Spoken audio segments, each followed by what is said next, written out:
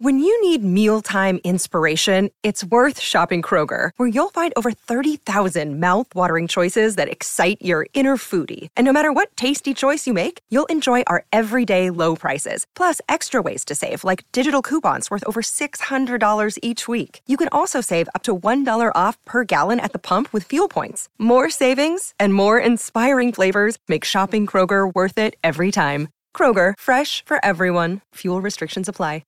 This episode was sponsored by Fair Anita, a shopping website challenging norms within the fashion industry and partnering with 8,000 women in 9 countries around the world to create fair trade, handmade, ethical products from female artisan partners that are paid 2 to 3 times minimum wage. Fairanita.com. And by Bo Yeager, Rachel Kay, Jessica Smith, Kim Hokinson, Tracy Steeb, Janelise Cannon, Jill Harrigan, Maria Sanchez, Heather McKinnon, Valerie Jacobson, Chantel Oliver, Brian E. Lines, Tamzane Weir, Caitlin McTaggart, Jessica Simpson Bedwell, and Eric and Carolyn Shumway. Thank you so much for being our sponsors. We couldn't do it without you. Hi, Olivia. You made it. Hi, Katie. I made it. I trust you had no trouble with the time machine that I sent you? Oh, no, yes, worked perfectly. Oh, good. Welcome to 1831. We're outside 131 Kings Road, Brighton, England. Oh, I love Brighton. Having been invited to a dinner party by the Duchess St. Albans. Ooh. I hope you dressed accordingly. Ooh. I'm going to really need you on your best game here tonight. Please don't embarrass me. Okay. Look at this house. It's grand white stone right on the beach. But also, it's the first house in the Regency Square, so it's address number 1. Oh, okay, I yeah. hope you know your Regency manners. I do. I've read all the Jane Austen. I can do the dances and everything. Yes. And this is Jane Austen's England. We are right in the thick of it here in 1831. And it's funny we call it that, Jane Austen's England. But if any woman gets to claim the Regency period, whose fame and influence define the period, it's Harriot Mellon. This is Harriot Mellon's England. And yet I have never heard of her. Right. No one ever has. Wow. And I teach this period extensively.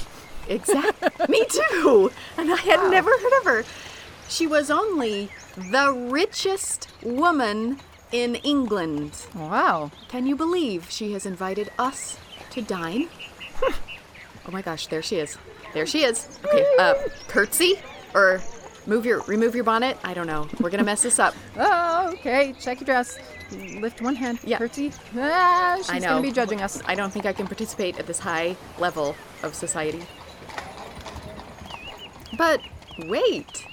Can that be her? She seems jolly. Ooh. She seems lighthearted, authentic, completely unpretentious. She seems even humble. Well, I've heard the rumors. They say she was an illegitimate child of an Irish woman raised in a group of traveling actors. What? They say she rose from the darkest depths of poverty and abuse to become the richest woman in England. They say she's the kindest, most authentic, open-hearted person you'll ever know. Whoa. How could all that be true? And if so, how come none of us has ever heard of her? Wow.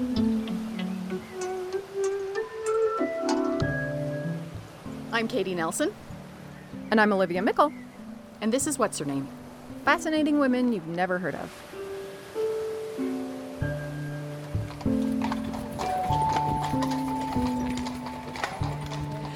Olivia, I don't like your posture. You clearly don't know what to do with your gloves. Oh. You're going to expose us as time travelers. But I've watched all the movies. But luckily, our amateurish efforts are aided by a guide. We have the unmatched Dr. Ian Mortimer, author of the Time Traveler's Guide history series. And this conversation was extra thrilling for me because he is a celebrity in my classrooms. Yeah, my name is Dr. Ian Mortimer. I'm an English historian. Really, I specialise in how we know what we know about the past and then presenting that to as wide a public as possible. But really, I'm going to be talking about my last book, The Time Traveller's Guide to Regency Britain, and in particular, the women whom had the dubious pleasure or horror of living through this period. Those books are awesome. I love them. They are awesome. So this is the one, The Time Traveler's Guide to Regency Britain. Yes. Just came out. And because his books take this refreshing historical approach as a guide for time travel, we're following suit.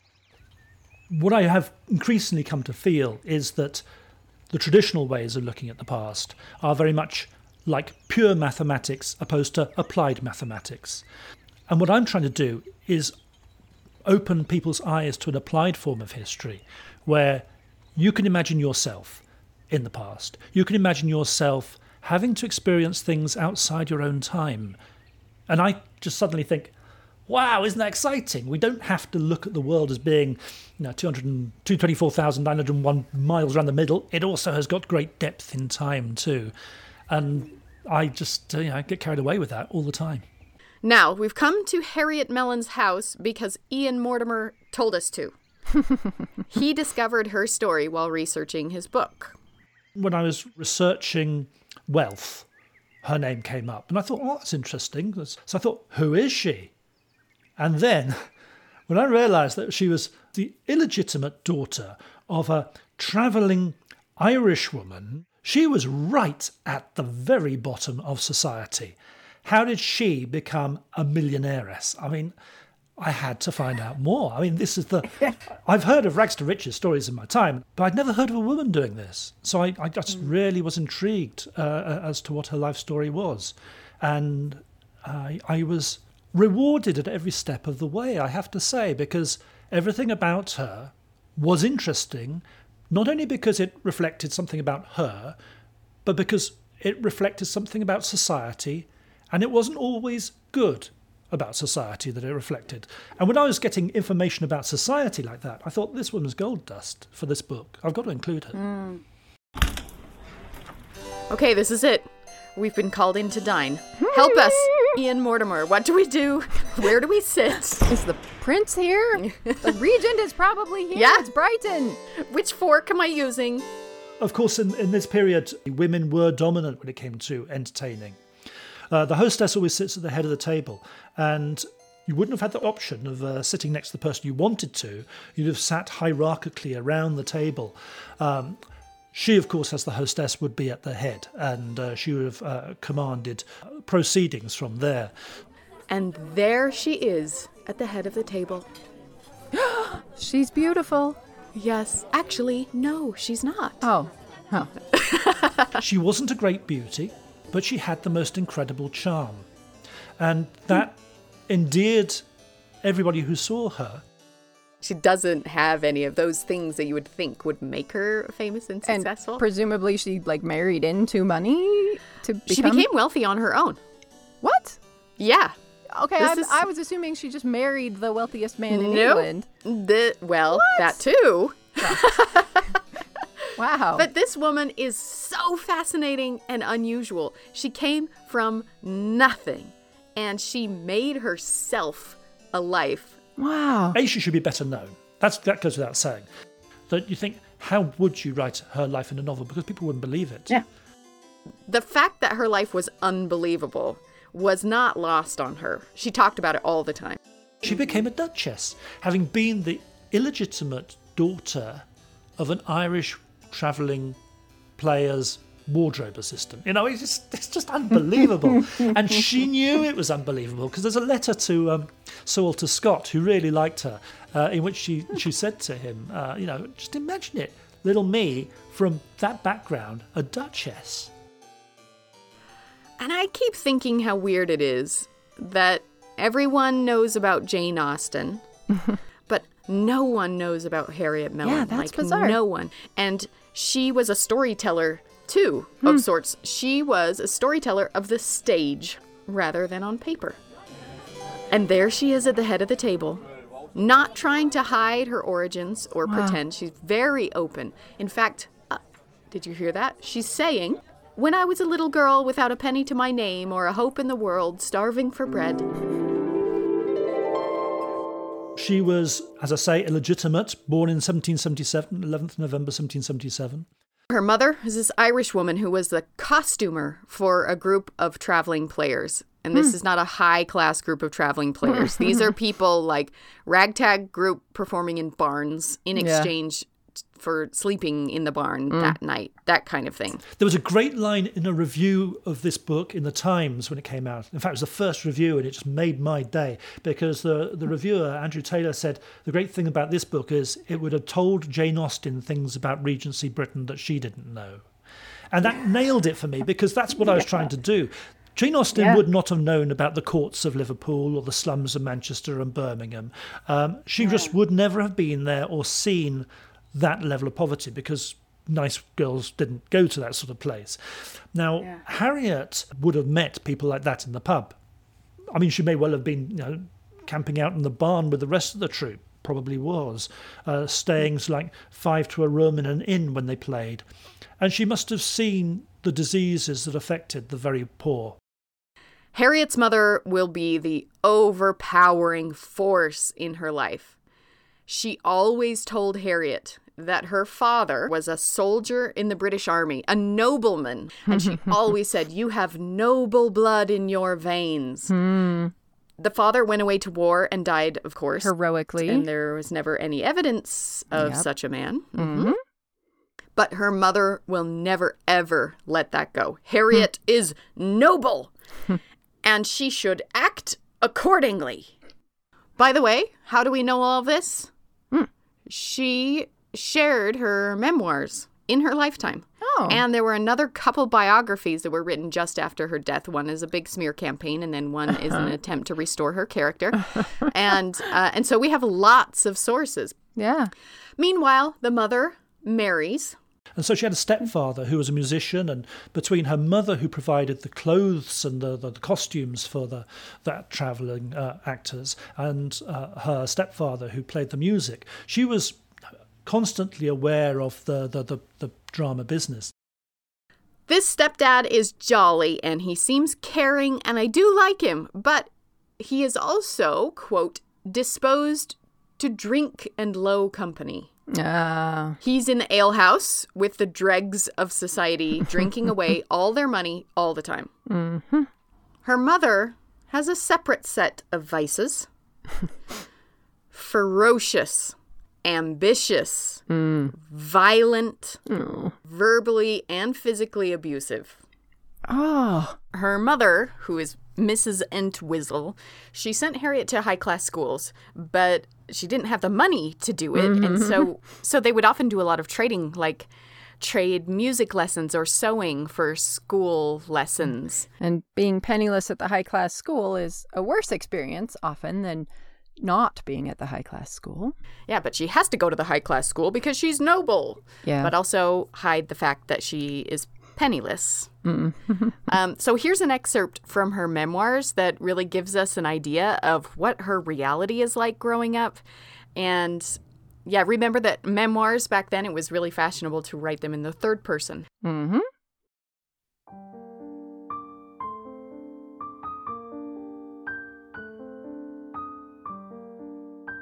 The Memoirs of Harriot, Duchess of St. Albans, edited by Margaret Harries Baron Wilson, 1840.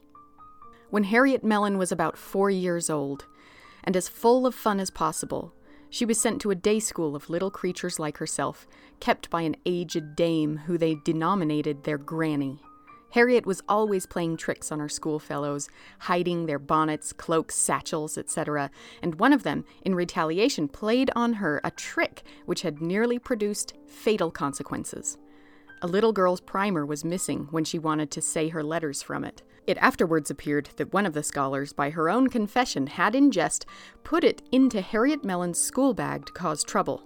the granny ordered a general examination of property, and at the top of Harriet's bag was the unlikely primer discovered. In vain the poor child protested she knew nothing of its being there. She was sent home to her mother, guarded by some other children, with an account of her misdemeanor upon the circumstantial evidence. Mrs. Entwistle was engaged in making up some clothes, and being too busy to leave off, she told the children they might go back and inform the granny that Harriet should be properly punished before long. Harriet was left alone with her mother, in too great terror to speak, to cry, or to move. Mrs. Entwistle, however, without comment, continued her employment, which, having finished, she folded up as calmly as if nothing were to ensue. She then took Harriet in her arms without question, or allowing her to speak, to the courtyard, and placed her under a pump. Here she held the child and inundated her with water, keeping it pouring over her long after she had become through terror insensible. In this state she threw the child into a dark shed and closed the door, allowing her to remain a considerable time without notice. So long a period elapsed without Harriet's voice being heard that the passionate woman became alarmed for the results of her anger, and opened the door of the shed. There, in a heap on the ground, lay the little creature, insensible, just as she had been thrown in, her clothes streaming and her face the hue of death. Mrs. Entwistle concluded she had murdered her only darling, and the wild cries of horror which she raised alarmed the neighborhood. The child was undressed by some humane persons, placed in a warm bed, and after some time recovered. But she was afraid to open her eyes, for Mrs. Entwistle was in such a passion of grief at her own barbarity that the still confused child thought it was continued anger against her, and she had better lie still. At length, hearing her mother threaten to kill herself, she ventured to speak, and the revulsion of feeling nearly caused the fitful Irishwoman to smother by her embraces the partially recovered treasure. It was a long time before poor Harriet was well enough to revisit school, and when she did, no more tricks were played upon her.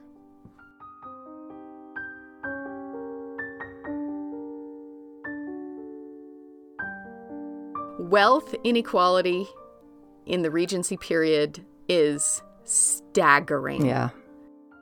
I mean, you can see why the sense of revolution was in the air, because you got people at the bottom of society who've got nothing, and they got nothing to sell part of their labour.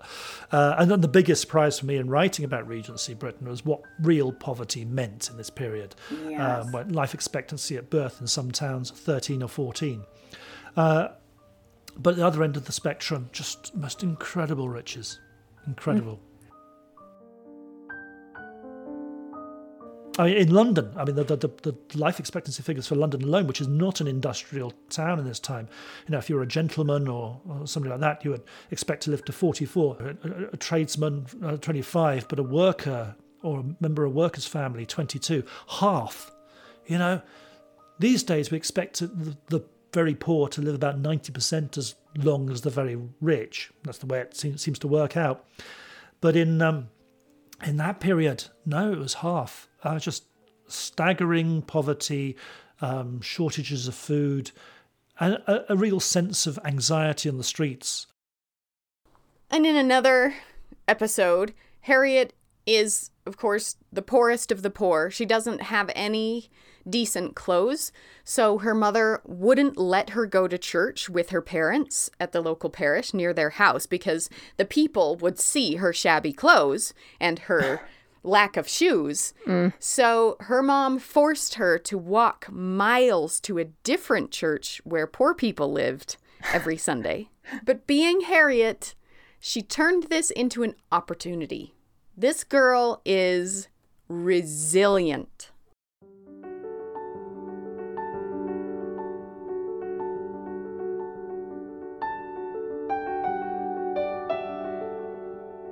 The vale between Lord Talbot's estate and the town was a great gathering place for the children to play, and Harriet, whose love of amusement was unconquerable, used to steal out perpetually to this pretty spot, where she was unrivaled amongst the young ladies as a player at ball. The wondering children, who were all better dressed than the vagrant member of the aristocracy, used to torment poor Harriet dreadfully, respecting the visionary grandeur. She bore it all with perfect good humor, if they would only play ball with her.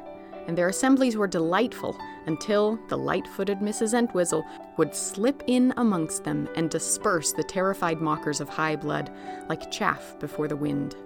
Numbers of her playmates are now living and well remember the disagreeable interruption which Mrs. Entwistle would cause in her daughter's athletic amusements by driving her home with heavy blows, some of which occasionally fell on the associates, and amidst dreadful reproaches the perpetual taunt that she was a disgrace to the high blood in her veins.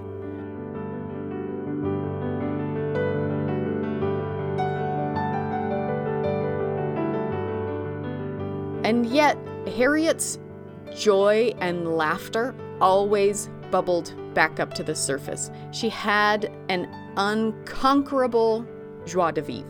Oh, I love her.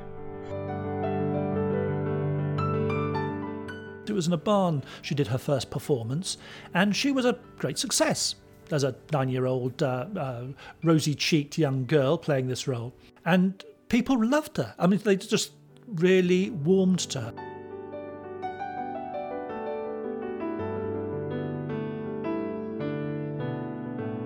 And she actually started earning money. But she never saw a penny of it because her mother always claimed it, and all too often their money went to either the stepfather in the alehouse, or perhaps even more frequently for buying replacement dishes after her parents threw them at each other. Oh. The memoirs have so many specific, just heartbreaking scenes. This one stands out in my mind.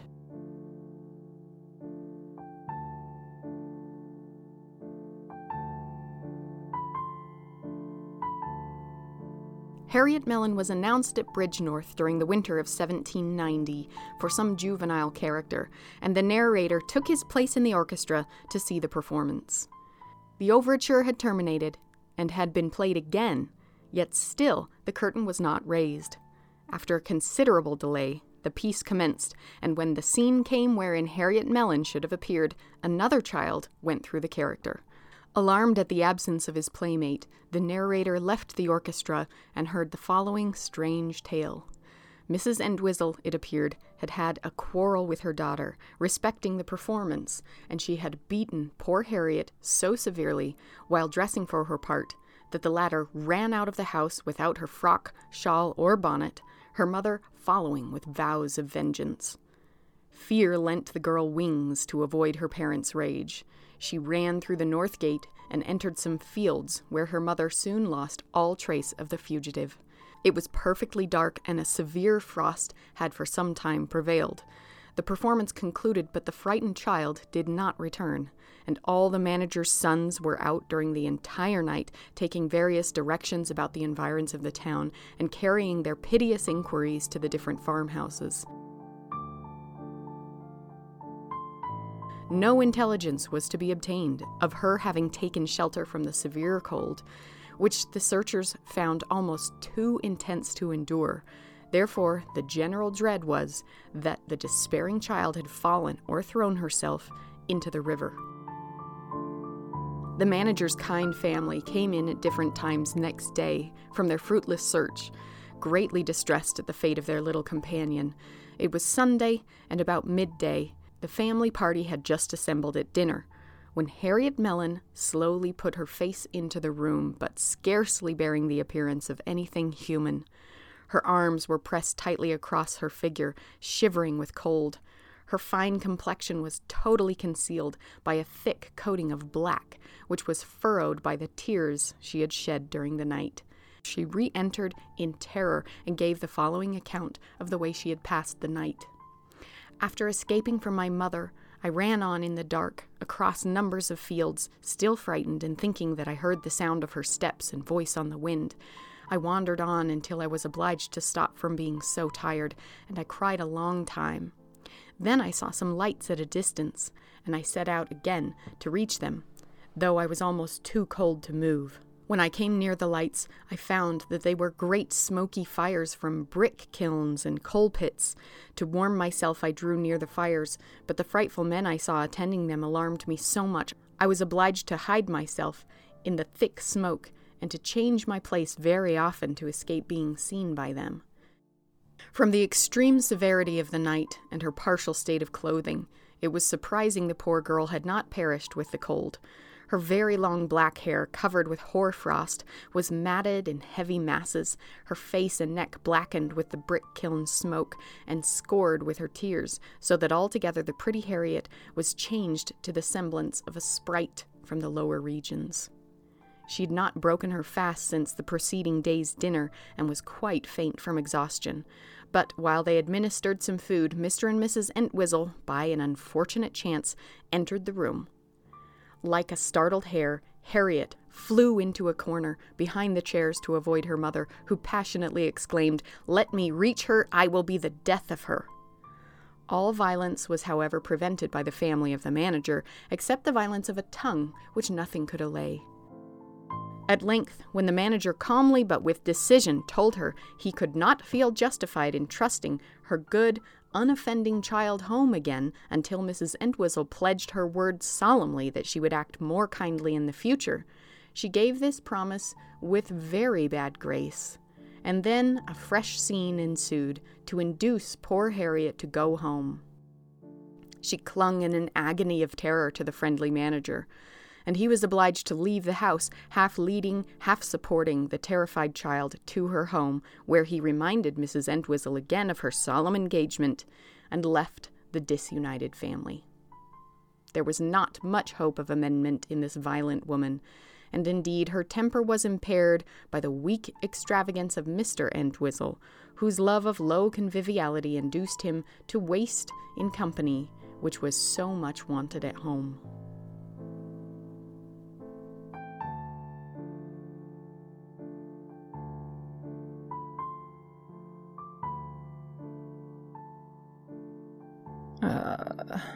And how old is she? Probably 12. Oh my gosh. Mm-hmm. And her mother was widely hated for her false pride, her cruelty, her arrogance. And Harriet somehow became the opposite of all of those things. How did she do it? Yeah. Even just imagining living in the poor half of Regency society. Yeah. Ian Mortimer acknowledges that it would take such strength just to survive. We would have needed to be very strong physically. We'd have needed to be resilient psychologically.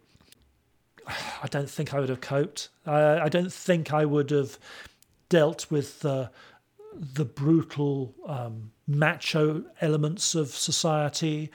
I don't think I'd have coped very well with seeing extraordinary differences between rich and poor.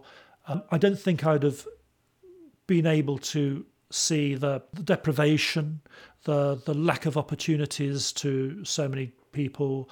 I don't think I'd have happily gone along to a hanging. We romanticize this period. I romanticize this period because all the things I do like, the wit and the drinking and the extraordinary characters of the period and the great inventions of the period. I romanticize the period. But when I stop to think about what it's really like, I know that I would have been deeply distressed just walking the streets. Somehow she didn't just cope, she kept her spirits up. She had an easy laughter and a spark that everyone around her could see. She just had like this humility and goodness. When she'd pass the town jail, she always felt so bad for the prisoners. She didn't have anything to give them, but if she had like a scrap of bread, she would give it to them instead of keep it for herself. I think in her character lay her deliverance, because all the other young girls, they loved her. They rallied around her. They gave her their clothes. Once they realized what was happening at home, they invited her to stay at their houses, so she never had to go back home to her parents. Wow. And when they were with her, when she passed the jail, they would give her a penny to put in the donation box. Aww.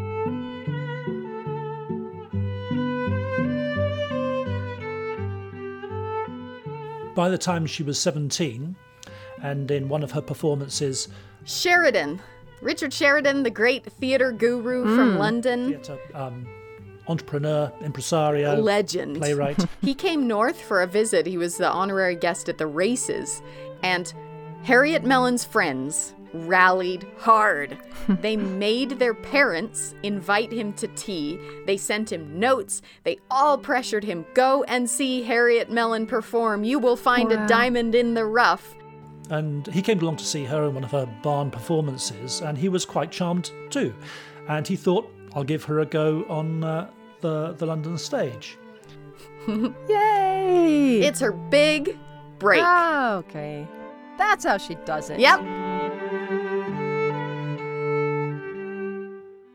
I think in many ways she had a great blessing in being, from birth, part of an acting troupe who really had to earn their way.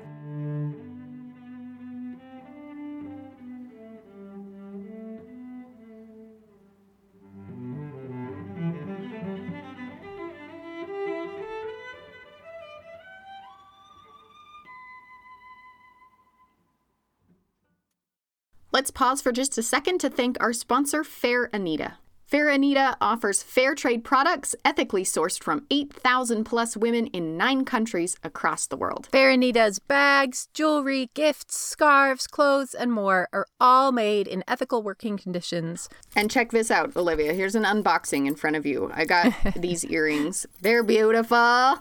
And they all have a story to tell. Wait a minute. Yes. I see what you're I thinking. have a question. Uh-huh. You don't have your ears pierced, right? That's right. But look, these earrings are irresistible. I've been meaning to get my ears pierced for years, and I'm just going to do it. And these beautiful earrings you can hear, they're going to be my first. Well, there's an endorsement. Use the code HERNAME, all one word and all caps, and you'll get 10% off any order. Cute, ethical, affordable. Fairanita.com. Another day is here, and you're ready for it. What to wear? Check. Breakfast, lunch, and dinner? Check. Planning for what's next and how to save for it? That's where Bank of America can help. For your financial to-dos, Bank of America has experts ready to help get you closer to your goals.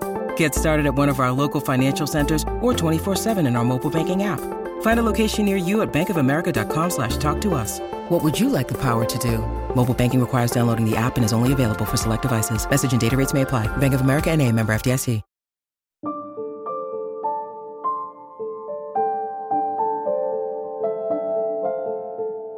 The whole family moves to London. Oh, family. Oh. Yes.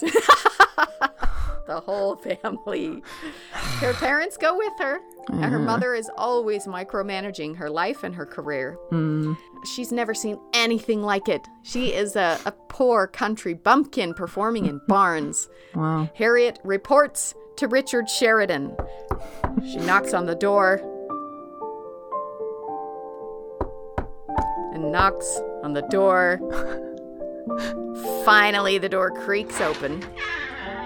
And there's Sheridan. He's disheveled, hungover. Who are you? Oh, I'm Harriet Mellon from Stafford. I've come to join your troupe at the Drury Lane Theatre. He scratches his face. I don't know any Harriet Mellon. Oh, no. Sir, you told me. I don't need any actors. You've wasted your time. Goodbye. A crushing deal breaker. Oh. For a less resilient soul, perhaps, but this is Harriet Mellon, and she has bounced back from much, much worse over and over and over.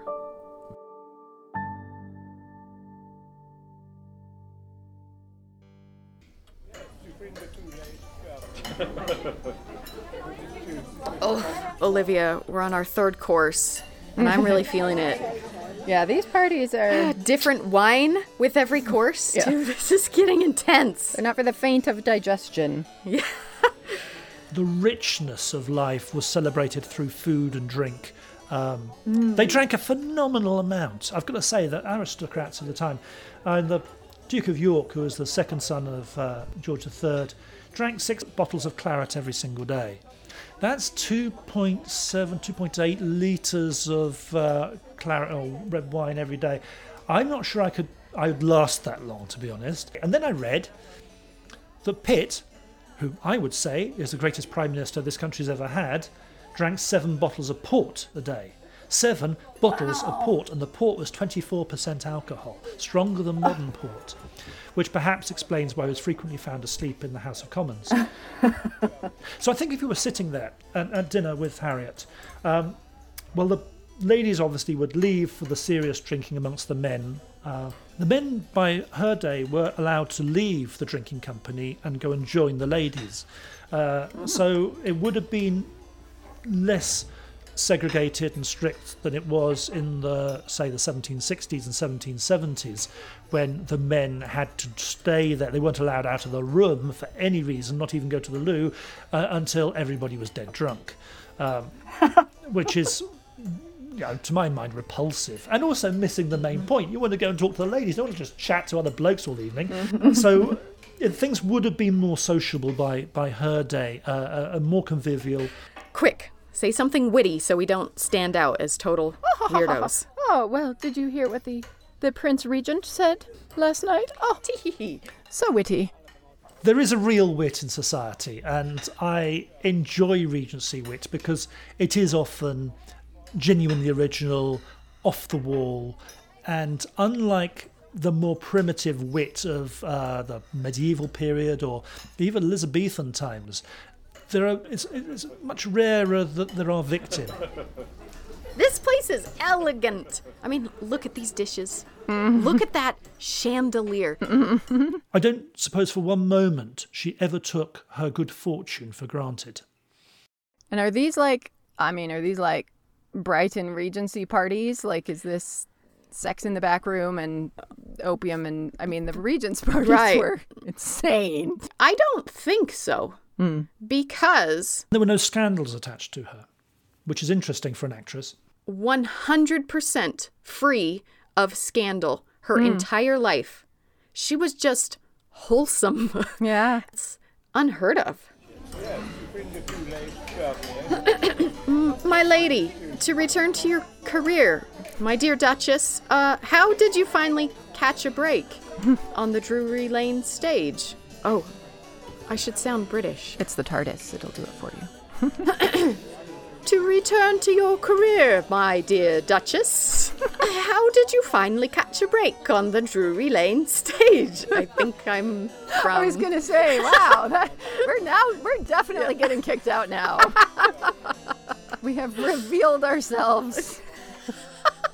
I don't even know what accent that was, but it was not. Me neither. Right. It was a survey of accents. Oh, she's so kind. She's answering me, though. After much persistence, Richard Sheridan let her in. Wow. And it was her big night for the opening role in one of the leads. She was so nervous. Oh, no. She was shaking the whole time. If you're setting me up for another... Yeah, I am setting you up. Oh, come on. She botched it. Oh. Yep, this is not one of those stories where she gets her big break and she nails it and she becomes rich and famous. She's going to be an understudy for years. She will slowly squeeze her way in. She practices every role. Practice.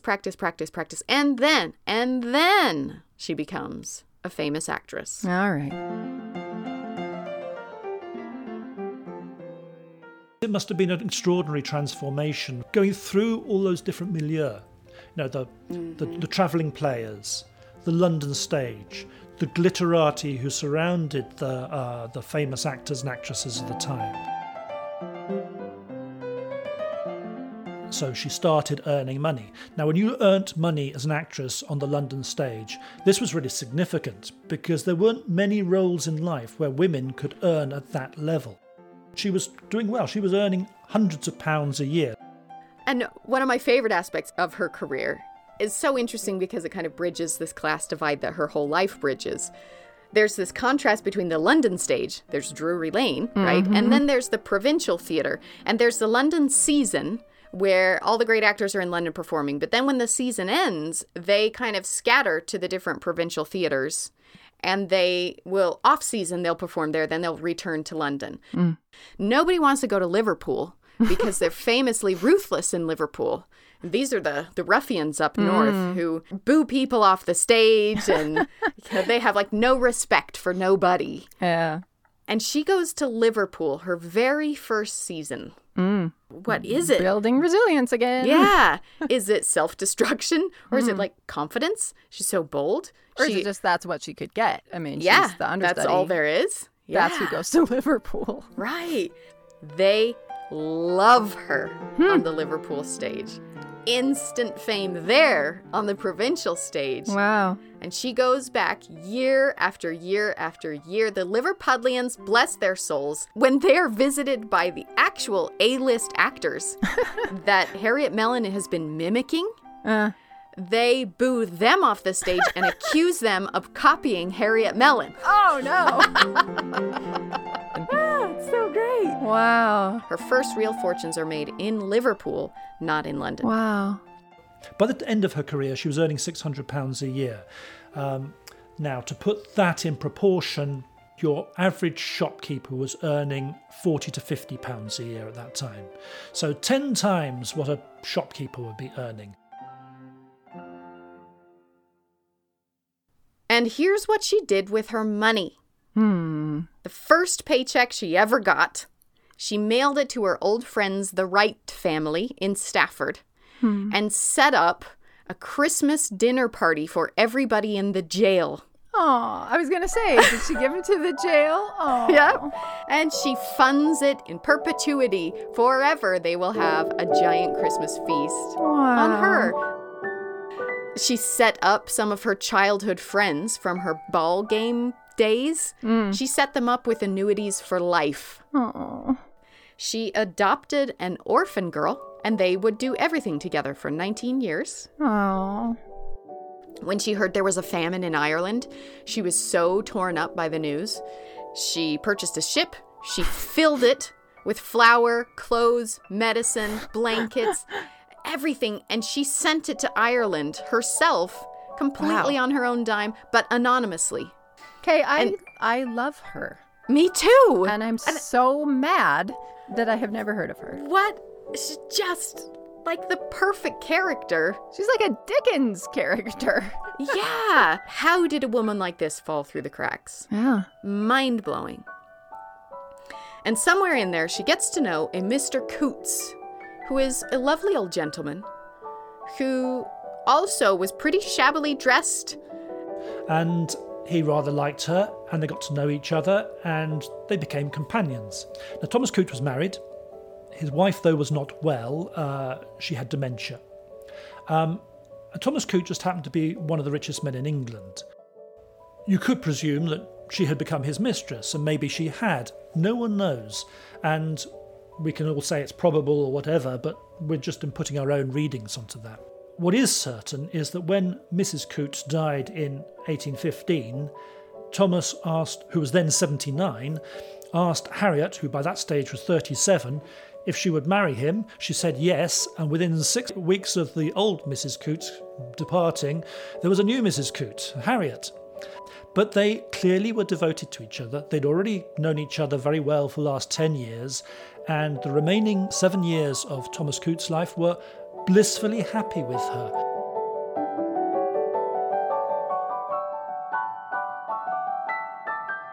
And when Thomas died in 1822, his daughters all expected to inherit a vast fortune. He did a remarkable thing. He made only one bequest. He left everything, including his half of Coutts' Bank, to Harriot, which was an enormous sign of trust. Yeah. Because he was basically saying, if my daughters deserve anything, I trust you to decide what they deserve. And when they'd been really nice to her for the first 10 years, when she was just his companion, they really turned nasty. All three of them. And Harriot never betrayed that trust. She would always speak about Thomas as the best man who ever lived. After she remarried, she was still saying this. And her judgment was that all three of those daughters should be given a large amount of money every year. She gave them a vast amount of money for them to have as their own personal income from their father's bank every year. She didn't need to do that, but she didn't think that their unkindness to her should be repaid with unkindness. And that really made me think, hey, this is some gal.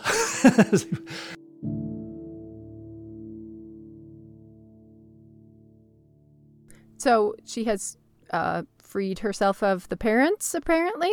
Actually, no. Oh, see, there's nice and then there's doormat. Yeah. In that previous episode, you said, what would be the worst thing to be remembered as? And you said doormat Olivia. Ah. Right? Yeah. And so is this doormat Harriet Mellon, or is this a good, kindly soul? It's so interesting. I don't know. I can't decide. Yes, I mean, yes, it is good to be good and kindly, but also... boundaries. Yes. Right? I've fought very hard at boundaries in my life, and I want others to learn the same. Right. She took care of her parents to the very end. Mm. She supported them financially. When they hemorrhaged her money, she gave them more money. She set them up with a music shop in Cheltenham that they could run themselves. After her mom died, she let her stepdad live with her, even though everybody said, this guy is an alehouse drunk. He does not belong on Regency Square in Brighton with nice people like you. Well, and that's fine. He's neutral, right? It's the abusive mother that shouldn't be around. Yeah. Oh, it's so interesting. She was grateful to them her whole life. She was grateful to absolutely everybody. She's basically she's a Zen master. Pollyanna. Grateful for everything that came her way because it made her who she was. Wow. Better person than me. Yeah. And that, I can't imagine being that beneficent. Yeah. And wise and zen. Yeah. Where'd she get it from? 5 years after Thomas Coutts died, she married the Duke of St Albans, who was then 26, and she was coming up 50. So not only she had a 42-year age gap with her first husband, but there was a 23-year age gap with her second husband. Wow. And every St. Patrick's Day, till the day she died, Harriet Mellon would dress in humble clothes and walk to her first little hovel of a house in London. And she would stand outside and cry at her luck. Wow.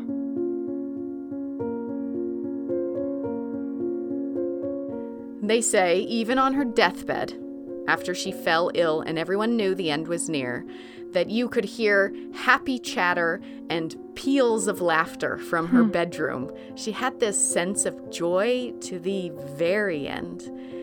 And she was ready for the end. She was not afraid at all. She talked about it all the time. Again, Zen master. Yeah, the good death. Yeah.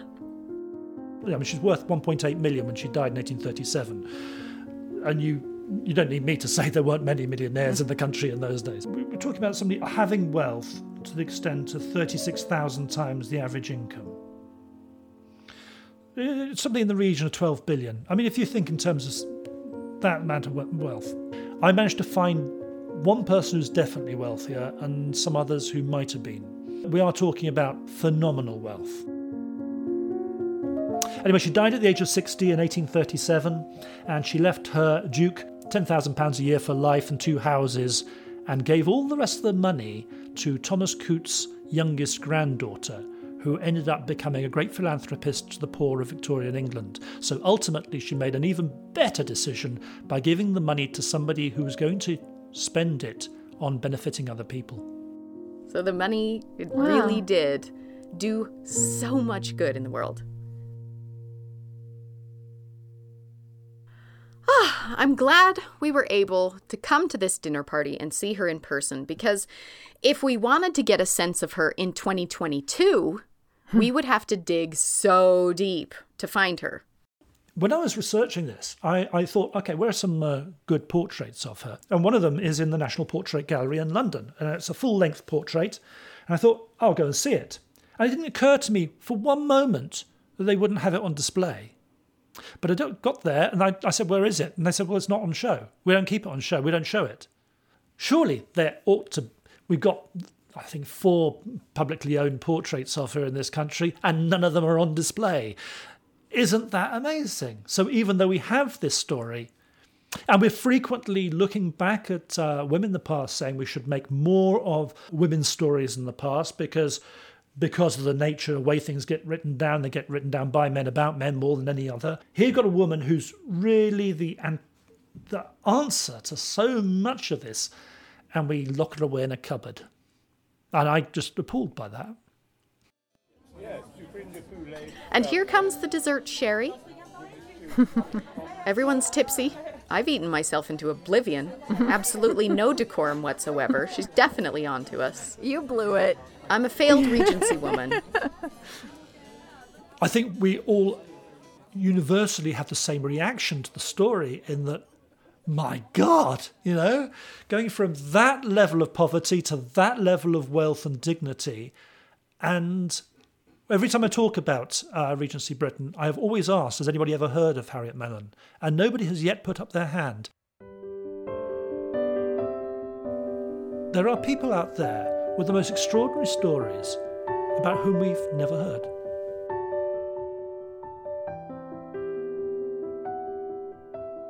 I do keep thinking about what Ian Mortimer said, that perhaps having to earn your own way, having to fight tooth and nail, maybe it is a kind of blessing. That's what she was saying. And thank everybody every step of the way in her life. Yeah. It depends, I guess, what the goal is, but it's definitely a head start on wisdom. Well, it's a head start to either being a very good person or a very bad person. Yeah. And that's what Harriot Mellon models to me, I guess, like perspective, authenticity, gratitude. I mean, the big question that her life seems to answer is, how far will goodness and gratitude take you? She was no great beauty. She's no great talent. She had no privilege, no advantage, and yet.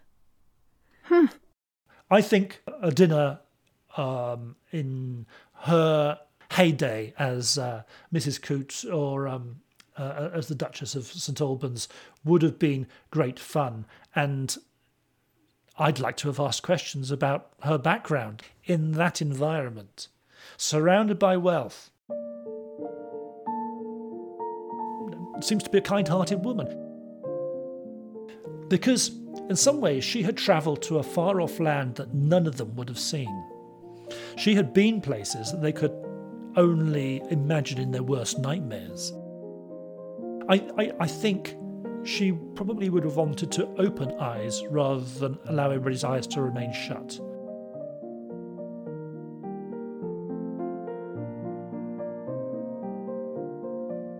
There's so much more. The book is so good. Both Ian Mortimer's book and Harriot Mellon's memoirs, page turners, highly recommended. And in fact, I asked Ian Mortimer to read a paragraph from his book featuring Harriot Mellon, and so we'll give him the last word. Okay, are you sitting comfortably? Thus, the illegitimate daughter of a penniless Irish peasant woman becomes a duchess and one of the richest people in the kingdom, with a personal fortune of about £2 million. This she controls herself through her partnership in the bank, not having to yield to her husband, even though he is a duke.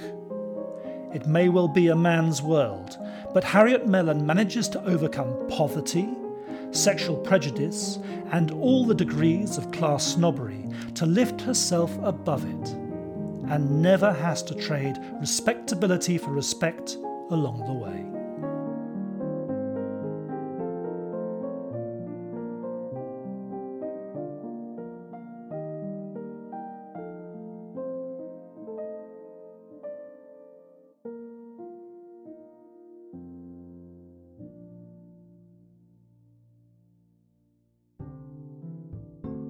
If you want to learn more about Harriot Mellon, we've got you covered. Head to our website, whatshernamepodcast.com, where we've got links to 2 volumes of Harriot Mellon's memoirs, plus all of Ian Mortimer's Time Traveler's guidebooks, the Harriot Mellon collection of items at the British Museum, and so much more. whatshernamepodcast.com. And special thanks to Dr. Ian Mortimer for bringing us Harriot Mellon. Music for this episode was recorded by Sir Cubworth, Esther Abrami, Asher Fulero, Cooper Cannell and Beethoven, Joel Cummins, Emmett Fenn, Wayne Jones, and Daniel Foster Smith. Our interns are Katie Boucher and Livia Follet. This is the final episode of Season 12, but fear not, we will be back with Season 13 in October. You can always follow us on Instagram, Twitter, and Facebook. Thank you so much for donating. Thanks for listening. Registration is now open on What's Her Name's Yucatan Tour 2024. Join us in Mexico as we walk in the footsteps of Zazil Ha, learn traditional Mayan cooking, tour Mayan ruins, snorkel with sea turtles, and so many more off-the-beaten-track adventures with our wonderful little band of kindred spirits. Spots are going fast, so sign up now on our website at whatshernamepodcast.com. We can't wait to see you there.